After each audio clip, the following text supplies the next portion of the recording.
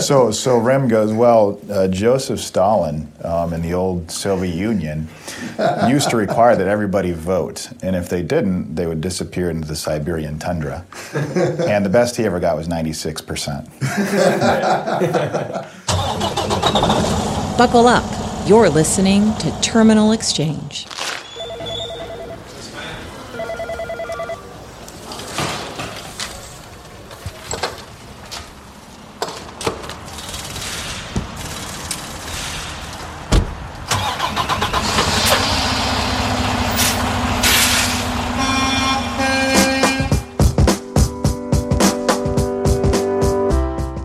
Hello, everyone. I'm Philip Adams, and this is episode 11 of Terminal Exchange. You know the show, Family Feud, the game show where two families compete against each other in a battle of knowledge on popular opinion. The one where the host poses the question, we asked 100 people to name something slow. Now, with trucking in mind, news bomb may actually come to the top of your mind there as an answer, but all fun aside and everything there, while Family Feud does provide fun and generally useless survey results, think back to the last survey that you answered. Now, did you answer a series of questions to view a web article or a YouTube video? Was it for some college kid's research paper? Maybe you filled out one at church or work, or for your child's homework. Whatever the case, these surveys were conducted for a purpose. Someone wanted to collect data from a sampling of people to form some sort of opinion. Why do businesses develop surveys for their customers or their employees? How do they elicit useful feedback? How much thought and effort goes into the creation of the questions? And how many questions should the survey even be? And how do you, as the survey responder, benefit from taking your valuable time to fill out a few or maybe a bunch of questions? And is there a science to it all? Well, for the past few years, Newsbomb has conducted a yearly survey of all our employees. And today, I've got the masterminds behind those surveys with us. So I'd like to welcome here to Terminal Exchange. We've got Jay Green and Quentin Barrett from People Element. And also sitting here with me is Jeremy Stickling. So first off, let's just start off with People Element, what you guys do in surveys. This is definitely Jay's question here. So, well, first I'll set the table. People Element celebrating our 31st year. Congratulations! Thank you. Yeah, we're based in Denver. For actually the majority of our years of existence, we were called Strategic Programs. Mm-hmm. However, our founder passed away a few years ago, and some of our coworkers purchased the company, and we all wanted to change the name to something more relevant to what we do, and we focus on the people element in companies. So it was the name worked really well, obviously. But we kind of have two parts of our business. One, we're a single source provider for all survey and assessment research throughout the employee, or oftentimes in trucking contractor as well, life cycle. So really before someone walks in the door to all the way when they walk out. All the surveys we do are reported out in real time, and our job really on the back end of this is to help our clients take action. And Newsbomb is an A+ student when it comes to that compared to some of the other ones we have to work with. But we do try to provide some tools and resources to help those that might not be as adept with that. So kind of the survey piece and the consultative to get feedback, and really our goal is to help drive some sort of meaningful change in the companies that work with us, and we hopefully can make it a pretty simple process and easy to do along the way. It's pretty polished. You can see he does that little bit a fair amount. That was good. I was going to say, too, that these guys are here this week just for a little bit more context. Yeah. When the results are done, they don't just send us the results and have us go through them and find our own meaning. So, and then leave it up to a guy like myself to be the sole mouthpiece. So why they're here today, we found some time for a podcast here, but they came to share what they are seeing from the survey. Not my own bias, they go through, they pull stuff out, and then they present results to the folks on site here. So it's not a mouthpiece like me. So that's why they're here. We're about halfway through those presentations and more to go, but we like it when they come out. It's always fascinating, and I always think these surveys are a time for insecurity and so, things like that. Well, and not every company we work with is willing to share results the way Newsbomb is as well, and I think that's also part of the reason why we see such good results in working with you guys, because quite frankly, it's a lot of times this stuff is sort of kept behind closed doors, close to the vest for whatever reason. I think at a high level, people do try to communicate, hey, we found this and we're going to do this, but as far as for sharing it with managers, part of our process is to make that possible, and plenty of our clients do that. It's just unfortunate some are still holding on to this antiquated approach of not sharing the data. Yeah. It's tough to make results when that happens. It's not abnormal at all for HR to hold on to the data and sort of use it behind the scenes, but if everyone else doesn't see the results, and if we're not doing a good job communicating this out to the employees, then you're just not going to have the best results. So Newsbomb does a better job than most getting the word out, at least. So we want our drivers to survey us, so we want to know what people think about us, but we don't want to tell the people what they think about us. That type of thinking seems a little foreign. Yeah, it is. It is bizarre, and we work. While trucking's been very kind to us, and we've partnered with 43 of the Transport Topics Top 100 in our existence, typically, fleets with a couple hundred trucks or more, and usually nothing smaller than that. But in that experience, we also work with a lot of large organizations and even some small organizations in a lot of different industries. And it's still, there's a lot of that going on. But there's definitely what we see as far as execution, as far as levels of engagement, as far as high turnover, low turnover, et cetera. The best results are when data is shared and people are open and transparent. So I wish everybody else would get on board. So without going into too deep of detail about our survey yet that Newsbomb has conducted, can you tell us, maybe Jeremy help out here a little bit, but walk us through what our survey is, what the purpose of it is, what kind of questions we're asking, and what we're hoping to get out of that. Well, with an engagement survey, we want to do two things. We want to first measure engagement, obviously. We want to figure out what level of engagement Newsbomb has.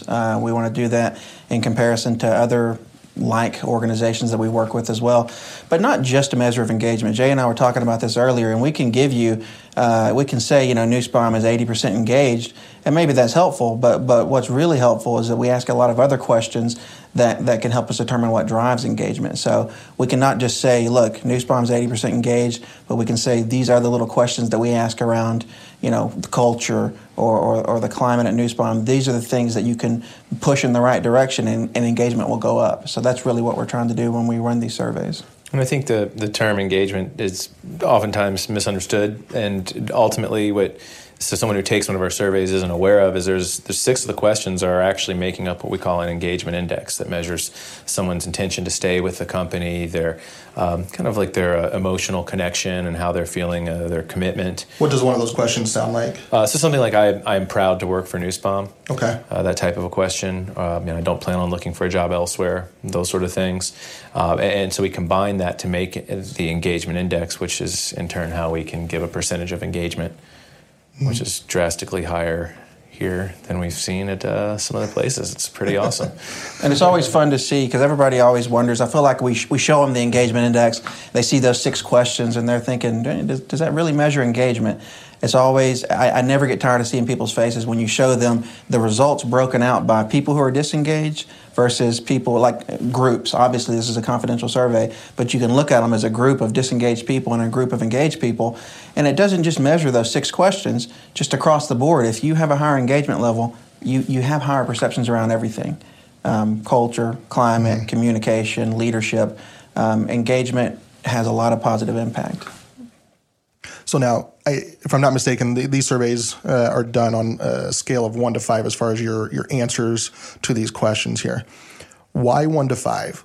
Why not 1 to 10 or some other figure, or a strongly agree, disagree? So yeah, this is one of these questions where there's a really easy, straightforward answer, and then there's a complicated, long answer. So I'm going to give the straightforward one, then maybe he can summarize the other one. But the long story short is there was a guy named Dr. Likert who studied sort of response scales, and for this type of survey we're doing, 5-point really helps with the distribution. Again, the short story is it's been proven and found to be a best practice. That's a simple answer. Dr. Likert. Doctor, that sounds made up, doesn't it? I know it does. It's really his name, though. I thought for sure you just the Likert scale. pulled that out of your pocket. Yeah, but- Likert. Yeah, you can read all about them. Really, there's no sense in making it complex. You're just looking to find that sweet spot between giving you enough variance to where you can show incremental change over the years, as opposed to something that's, let's say, this is not made up. I've seen clients that have old surveys they use where it was a dichotomous scale. So they had a lot of questions that were yes, no, or true, false. Mm-hmm. Well, how do you see if you've made improvements with the scale? So dichotomous is yes, no, true, false? Yeah, it's like one or two answers. Yeah, two choices. So not a stomach issue, but it's a... Yeah, exactly. Right. I don't know, maybe both. In a survey, your answer issues. might be maybe or sometimes or, well, I kind of agree with that, but I kind of don't as well, but I kind of more don't than I do. But there's times that I do. Well, that's a 2. So you can see getting data that you can use. If we had a survey that was true, false, that's going to be hard to show improvement over the years. Instead, we have this 1 to 5 scale where it's really easy. Just 1 is strongly disagree, 5 is strongly agree, and Jeremy can attest that. I've been here for 3 years myself, Jay even longer. We see incremental improvement over the past 3 years. So your next question might be, well, why don't we just use a 1 to 10 scale? Wouldn't that give us more of a variance? Yep. Well, you're trying to find that sweet spot, right? Because if imagine you have all these drivers, 400 drivers, and they're answering 60-something questions, and each question is on a scale of 1 to 10, that's a little rough, you know? You might have some sort of survey fatigue. So the sweet spot to give you the variance you need and to also give you give the participants a good experience is that 1 to 5 Likert scale. Mm-hmm. So I know as a survey taker, there's a lot of times I want to qualify my answer, my response there. I might give it a 3 or a 4, but it's like, if it was only considering this one thing, it might actually only be a 1 or a 2. How do you form the questions or try to still weed through those sorts of feelings through the course of a survey? So I'll tackle this first, I guess. I like to think of, you can only ask so many questions in a survey. I could make a 200-question survey for Nussbaum, and you guys could run that every year. It's not a best practice, right? But we would definitely cover more of our bases. So I like to think we do our due diligence to ask the questions that we think we're supposed to ask.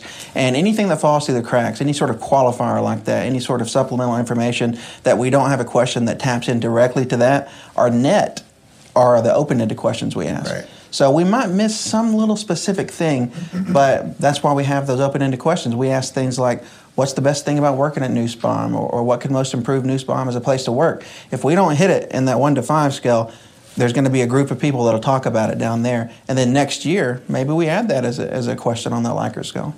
From time to time, a client will ask, hey, we want some more information about that. So, for example, if people are scoring a certain item low, we might know, hey, then we should ask a follow-up question to get some qualitative data. So sometimes a client will add that. Sometimes we know in advance we should add that. So there's some you have some, that can happen. It's just you just can't do that for every question. It would just get ridiculously long. Is there any trick to how you phrase the questions? Like, is there any science behind that? There's validation studies for this, and so this is where you can get really nerdy. And so we actually have this several-page handout says it's like the science behind our surveys or something like that, and it goes into detail some of that. But there's factor analysis and all these types of things you studied in graduate school, I bet. Yep. But that help you do that. In general, our surveys we try to ask positive statements. We try to make them short and to the point, but we also want to make sure people understand who we're asking. So if there's a category and we're asking about an immediate supervisor, we might define, this is the person that does your performance review or something like that. So people know who we're talking about, and it's not open for interpretation. Since you mentioned asking positive questions, I'm assuming there's some psychology involved in doing that versus asking negative focused questions. We want to get only positive answers, right? It's pretty But asking a question I feel like my manager properly supports me versus I feel like I'm not being given enough to do, just kind of reworking that question towards a positive statement versus a negative. What's kind of the psychology there? It's funny. We just had one of your employees in the last group we presented to, and he goes, well, why don't we ask negative questions? And I said, like what? And I said, we have a question that says, I trust my driver manager. let's just make that negative. I don't trust my driver manager. Or let's be crazy. I hate my driver manager, right? And I said, it's just a negative experience. You're almost asking for something negative. And we don't want to give them a negative experience when they're taking the survey. When they're taking the survey, if you give them that positive statement and they have a negative thought about it, they're going to look at that scale and they're going to pick, I disagree or I strongly disagree with that, right? But you don't want to start off in that negative headspace.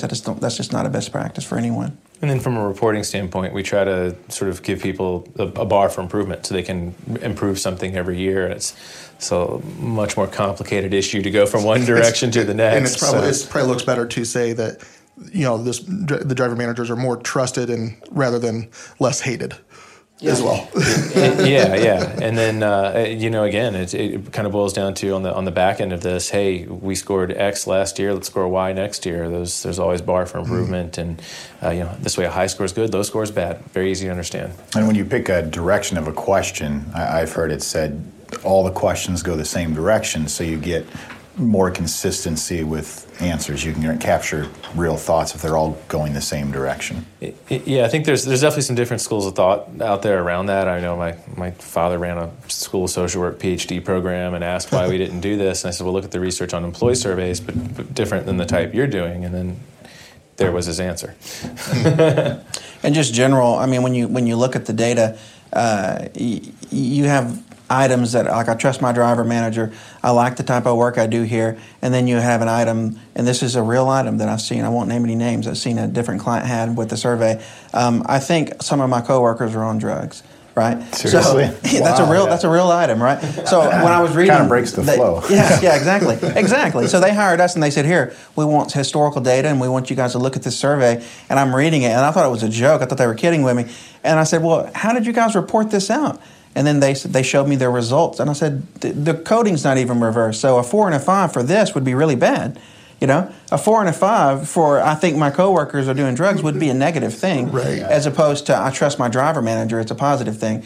So again, like Jay said, there are different schools of thoughts, but we want to keep it consistent. We want to keep it in that positive direction, and it makes the output so much more valuable for you guys. Is there a happy medium for length of a survey, especially in an engagement survey here? You mentioned being able to do 200, but I assume you're going to need more than 10 questions, but you don't want to go into that super lengthy, get super detailed. We get requests all the time. Oh, can we do a shorter survey? The answer is sure, but then there's some downsides with that. So, for example, if we only did our 6-question engagement index and that was it, just measured engagement, then so what, right? Like, you don't know what's driving it. You don't know what's doing it. If we asked, is Bob a good manager? Is Mary a bad manager? And we had data, something like that came back that said Bob's good, Mary's bad. Well, we don't understand why Bob is good or why Mary is perceived as bad. There's not enough data there with it. So we try to ask enough of the right questions. And I think through the years, we've even tried to shorten the length of ours. We still have some clients that push back and want more. Mm-hmm. It does seem like in general the industry is getting less and less, but there is such a thing that's called rater fatigue. And that when people start getting into that, 70, 80 question thing, it's real and it happens. And we maintain a pretty high completion rate of people who start that complete all the way through, and so we try to keep it a good mix. Well, I know even for me, it didn't take long to fill that out, but I've been seeing more and more here as I get on an article online where in order to read this, you need to fill out this survey, or YouTube has introduced them as well. But I've been seeing more and more where it's only just one question. Used to, there was a whole series of questions. It was like, it's not worth it just to go watch this silly video or something. But are companies getting benefit out of just asking one question? It kind of depends on the question. I mean, here at Nussbaum, you guys ask what's called a Net Promoter Score question on the Pulse survey pretty frequently, and that's sort of an accepted best practice, and it's because then it gives you some comment data to follow up with as well, so you can understand why someone might score the way they did. There has been some new technology in our industry. They haven't come into trucking, but sort of in the grander scheme of, I guess, quote, competitors that we see in our industry, there are some that do these there's a daily question and you rate it with a smiley face, But in my experience in talking to the companies that go through this, it's just too much data for them, and it's just they're like overwhelmed. And in fact, at a conference I went to, an HR conference last summer, Dish Network, a big TV provider, presented that they went and tried this because they had too much data from their annual survey, and it took them too long to react because it was too much data. So then they did this wonderful daily thing. Well, that didn't work, so they went weekly. Well, that didn't work, so then they went monthly. That didn't work, then they went quarterly. The moral of the story is they went back to doing the annual engagement survey, but just took a different approach in how they digested it. So what's interesting to me is the timing of this. Just in last week's podcast episode, we talked with our sales team and their efforts to work on bad lanes. And we have at the end of each load assignment, whenever a driver completes it, they get to choose and do a rating of good or bad. It's just that simple, just 2 questions. Now, they have the opportunity to then follow it up with, any comments that they want to put in there to qualify their response. But I know that the sales team at one point decided for us, bad is anything that's not more or less perfect or expected. So that's why they went that route. But does that seem like an effective use case for a dichotomous response? Yeah, I think there's a time and a place for it, and with that, it's something so specific, and you want it to be quick, just like the pulse surveys. We're tracking something very specific. We're tracking a net promoter score, so we can have our scale be a little different, as opposed to an engagement survey where, we could just survey with these 6 items and tell you what your engagement level is, but we would have no idea what drives that engagement level if we don't supplement it with these other questions, right? But you don't have that problem with what you're talking about there. So just a quick context too. So the Pulse survey that Quentin was mentioning, we do about a dozen or so questions quarterly. I think April, July, October is when those roll, and then the big annuals we collect in January. But just a quick comment. And so some of those questions might look a little different than what's on the annual. Yeah. And as far as those questions, those change from one quarter to the next, or those stay the same each quarter? You might see a couple vary. I'd say there's a core 8 or 10. So we get some trending of ourselves in some of those areas. Yeah. Yeah, a lot of our clients, we use the pulse surveys as a sort of measuring stick to make sure what they acted on. And so some of them, it is just completely different questions every quarter. Some, Newsbomb has some very specific things they're trying to measure and do, and that's, I think, what's driving the 8 to 10. So. So as a survey taker, why, and obviously we can talk specifically on engagement survey, and so maybe we stick with that, but why should I think it's beneficial for me to take my time to fill this out? What should I be expecting in return, ultimately? Should there be an expectation there? Well, I think there should. It goes back to why we measure engagement. The reasons we measure engagement is because it relates to job satisfaction. That speaks for itself, right? If you give your open, honest feedback in an engagement survey, and we see that we need to work on job satisfaction to improve engagement, well, then that's going to benefit you, right? It relates to commitment, effort, intention to stay. So in general, you want to take time as a driver, as an employee, to really think and to give open and honest communication, because they're good. If you have a company like Newsbomb, they're going to use this to make your job better. That's the whole point.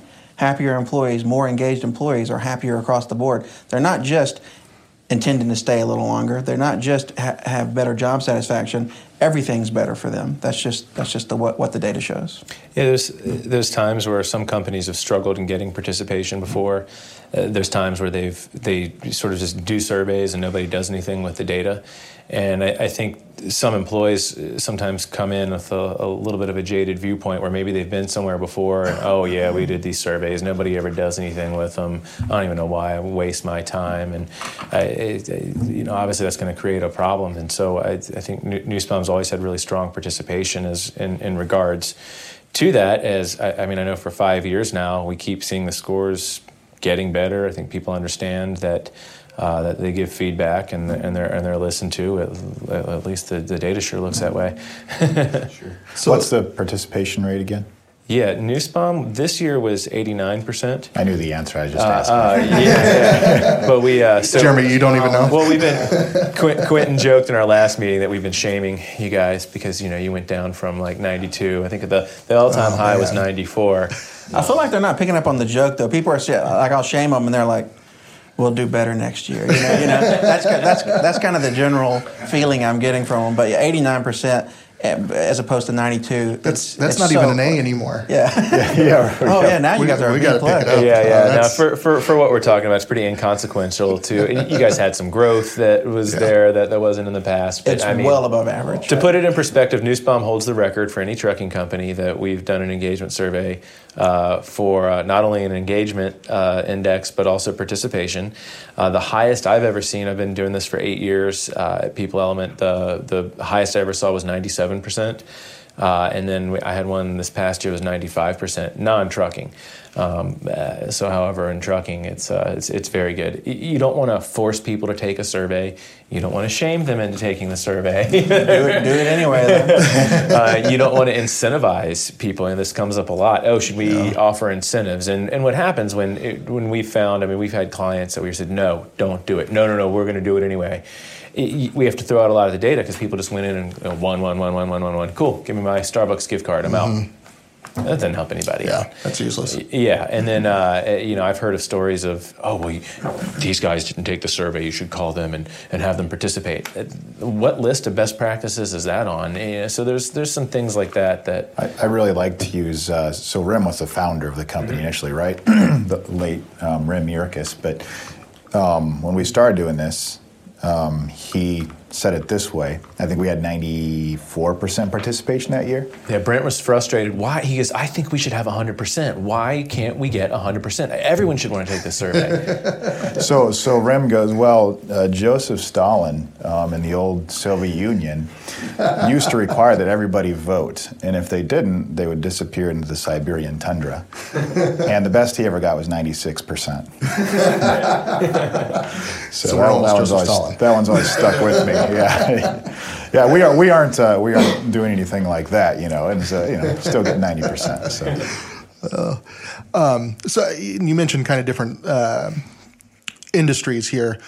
Describe some of the differences when you're talking about that engagement, the survey participation rate, and the challenges for trucking industry versus, say, medical or retail or what have you.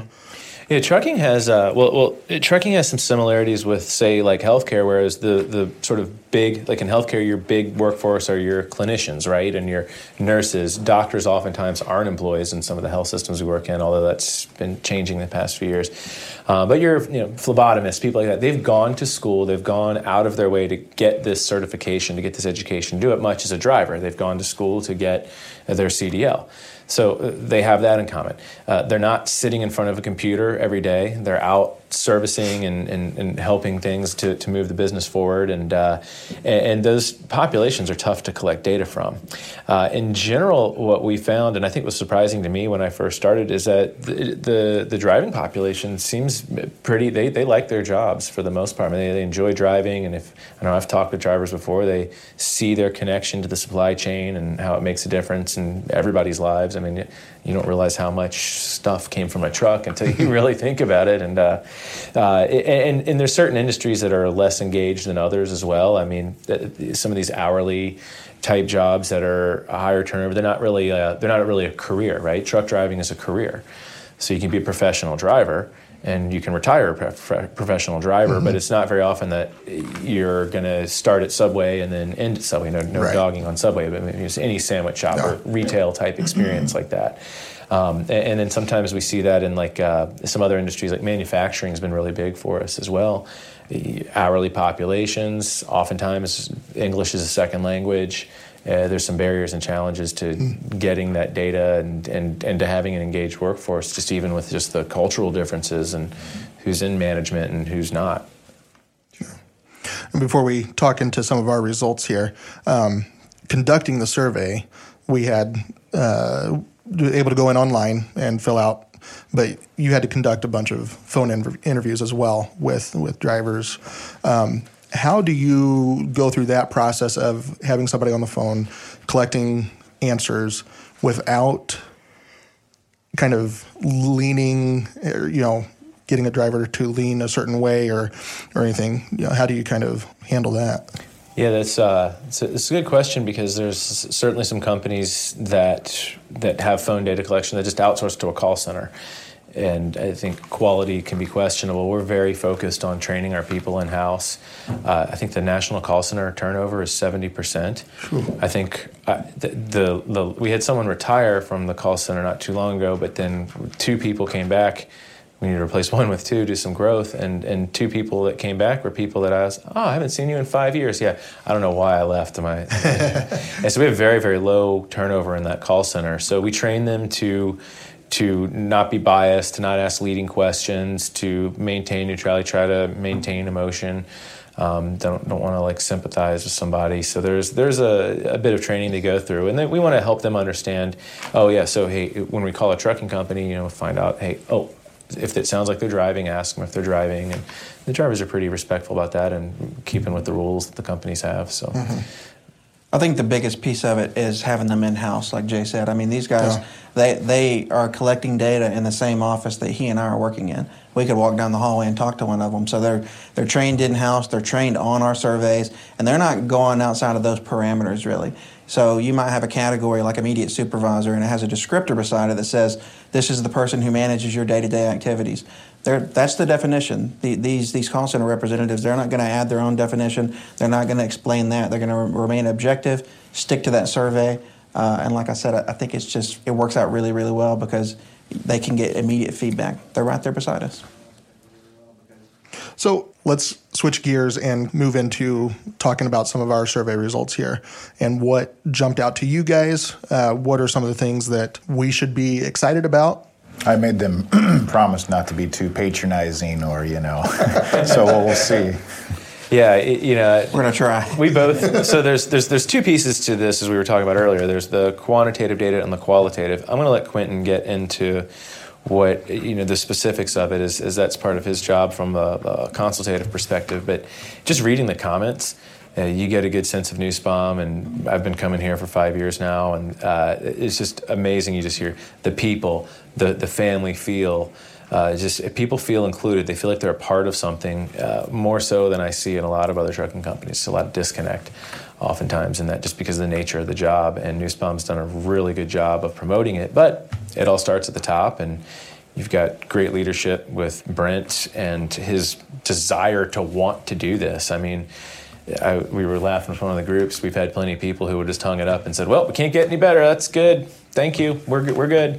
And then move on. And that's never the attitude here. Brent's still looking for 100% participation. So I think Brent, I don't know if we got 100% participation and an average of 5 across the board. I think he'd want to see if we can do a 6-point scale the next year. I say let's quit joking about it. Just send one person to Siberia, and then after that, participation. No more issues. Yeah. Just make an example out of them, really. The things that jumped out, guys, and again, there's no way to say it without it sounding really good, because it is engagement level. If we compare Newsbomb to a year's worth of engagement surveys for the other trucking companies we worked with, which are a lot, Newsbomb's 12% higher on engagement. Why is that important? Well, because it's what I said earlier. The more engaged we are, the better the job is for everyone. Perceptions are higher across the board. So drivers, non-drivers, everybody wants the company to be more engaged because it makes the job better. That jumped out. Perception data overall, there's not one item that Newsbomb asked that we have in common with our other trucking clients that we're not above on, that you're not above the industry standard on. Not one item. They're all a little bit above, at least.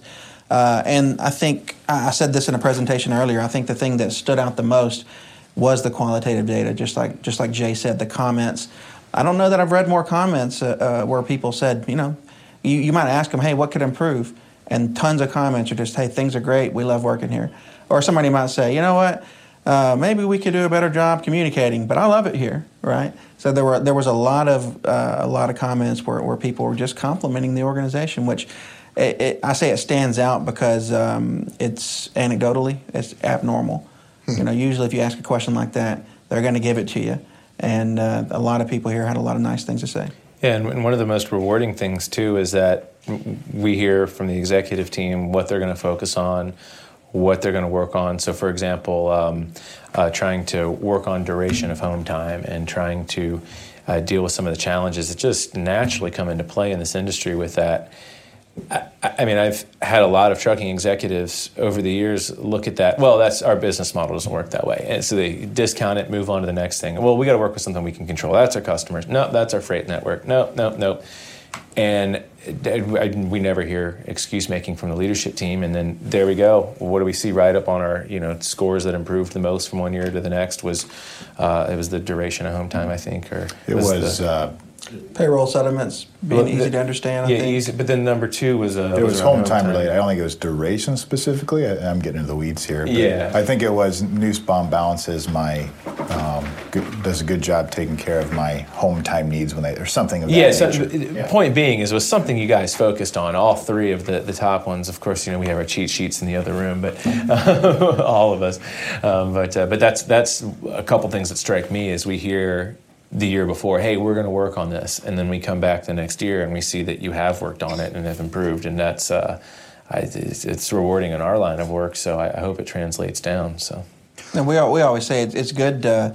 It's good to look at benchmark data. It's always good to look at how you compare it to other people in the industry. But our best practice is use internal benchmarks. Use yourself as a benchmark. What's Nussbaum's average this year, and then what can we do to push that in the right direction as far as what drives engagement? That's where you're going to get the most value. And I think it would be really easy to say, hey, we have 89% favorable data here. We're doing good. I hope we have that much next year. But I think where you get the most value is saying 89% favorable. What's below that? Which categories are below 89%? Let's see if we can get them up into that 90% favorable percentile. So the 3 years that I've worked with these guys, that seems to be the goal. And perceptions have reflected it. It's gone up year over year.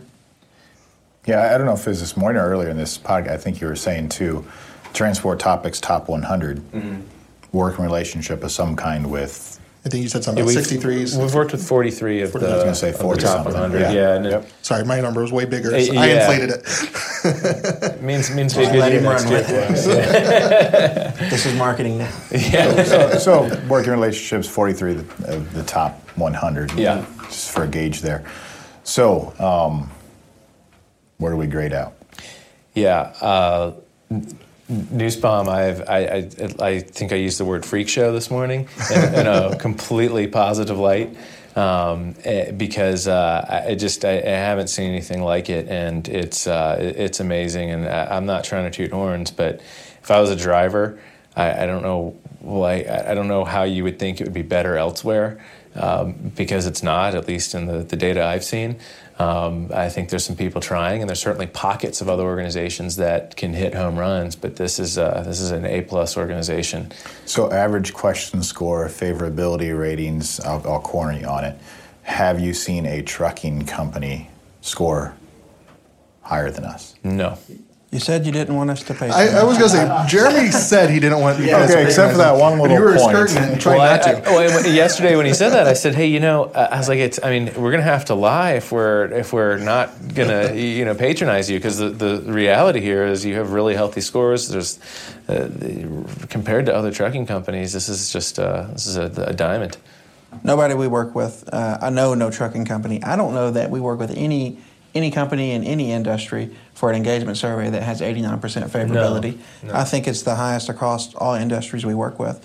So you're talking about a lot of healthcare, a lot of manufacturing, sales, and a ton of trucking. 89% favorability, as far as I know, is the record at this point. Really? Yep. So lest anybody think that we feel like we're sitting on the mountaintop here and have it all together, I do want to talk a couple of things that we can be working on. So, Jeremy, from the HR perspective here and reading these results, what are some things that currently we have identified we can be working on, or in the past have looked at and worked on based on these results? Yep. So one question, a couple angles. One thing, Jay already mentioned it. So we've moved the home time needle in the right direction a little bit, but it's still towards the bottom. So we aren't done working on that. And there's there's things in place now and doubling down on efforts, whether it's sales, working on freight structure, whether it's driver managers, working with driver preference, trying to do better at that. We grade ourselves on that. So that probably will be an area of focus coming out of this year. There's also career development. And we've made some advances on that recently. That is from survey response, career development. We look at best movers, and we also look at lowest scores.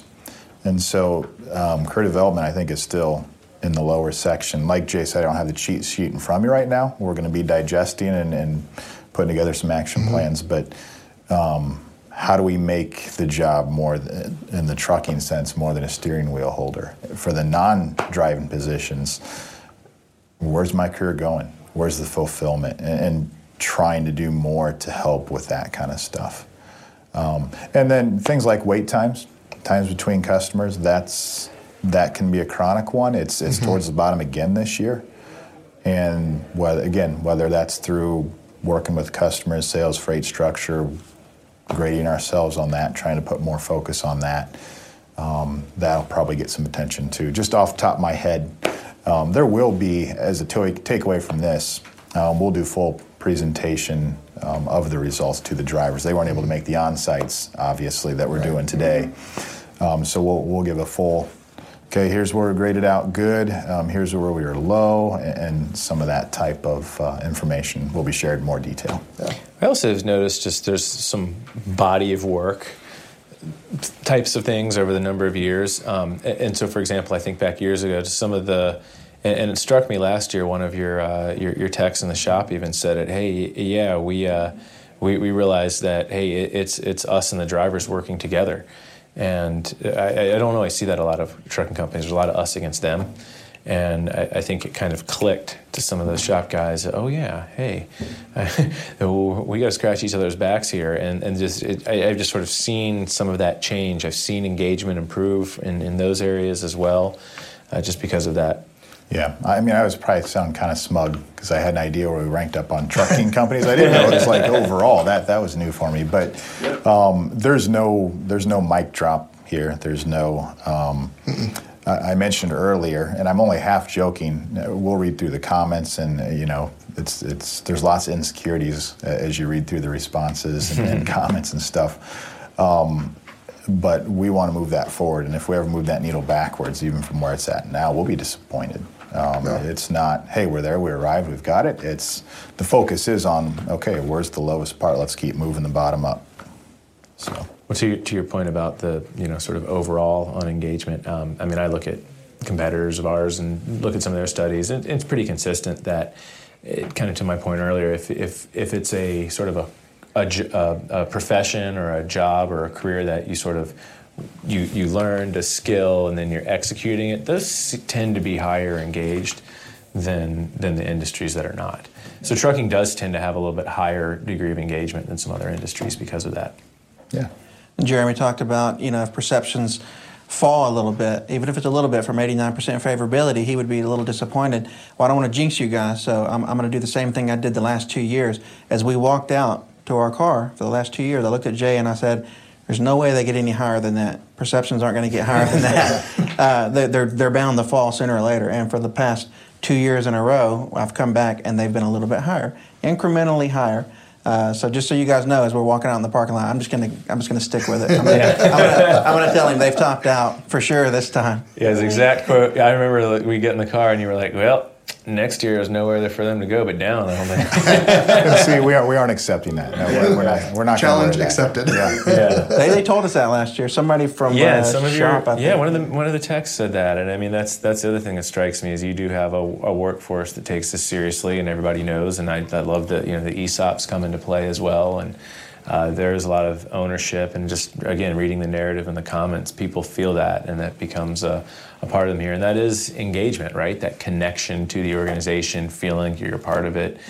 And a lot of companies wish they knew how to do that, and Newspawn's doing it. It's great. Yeah.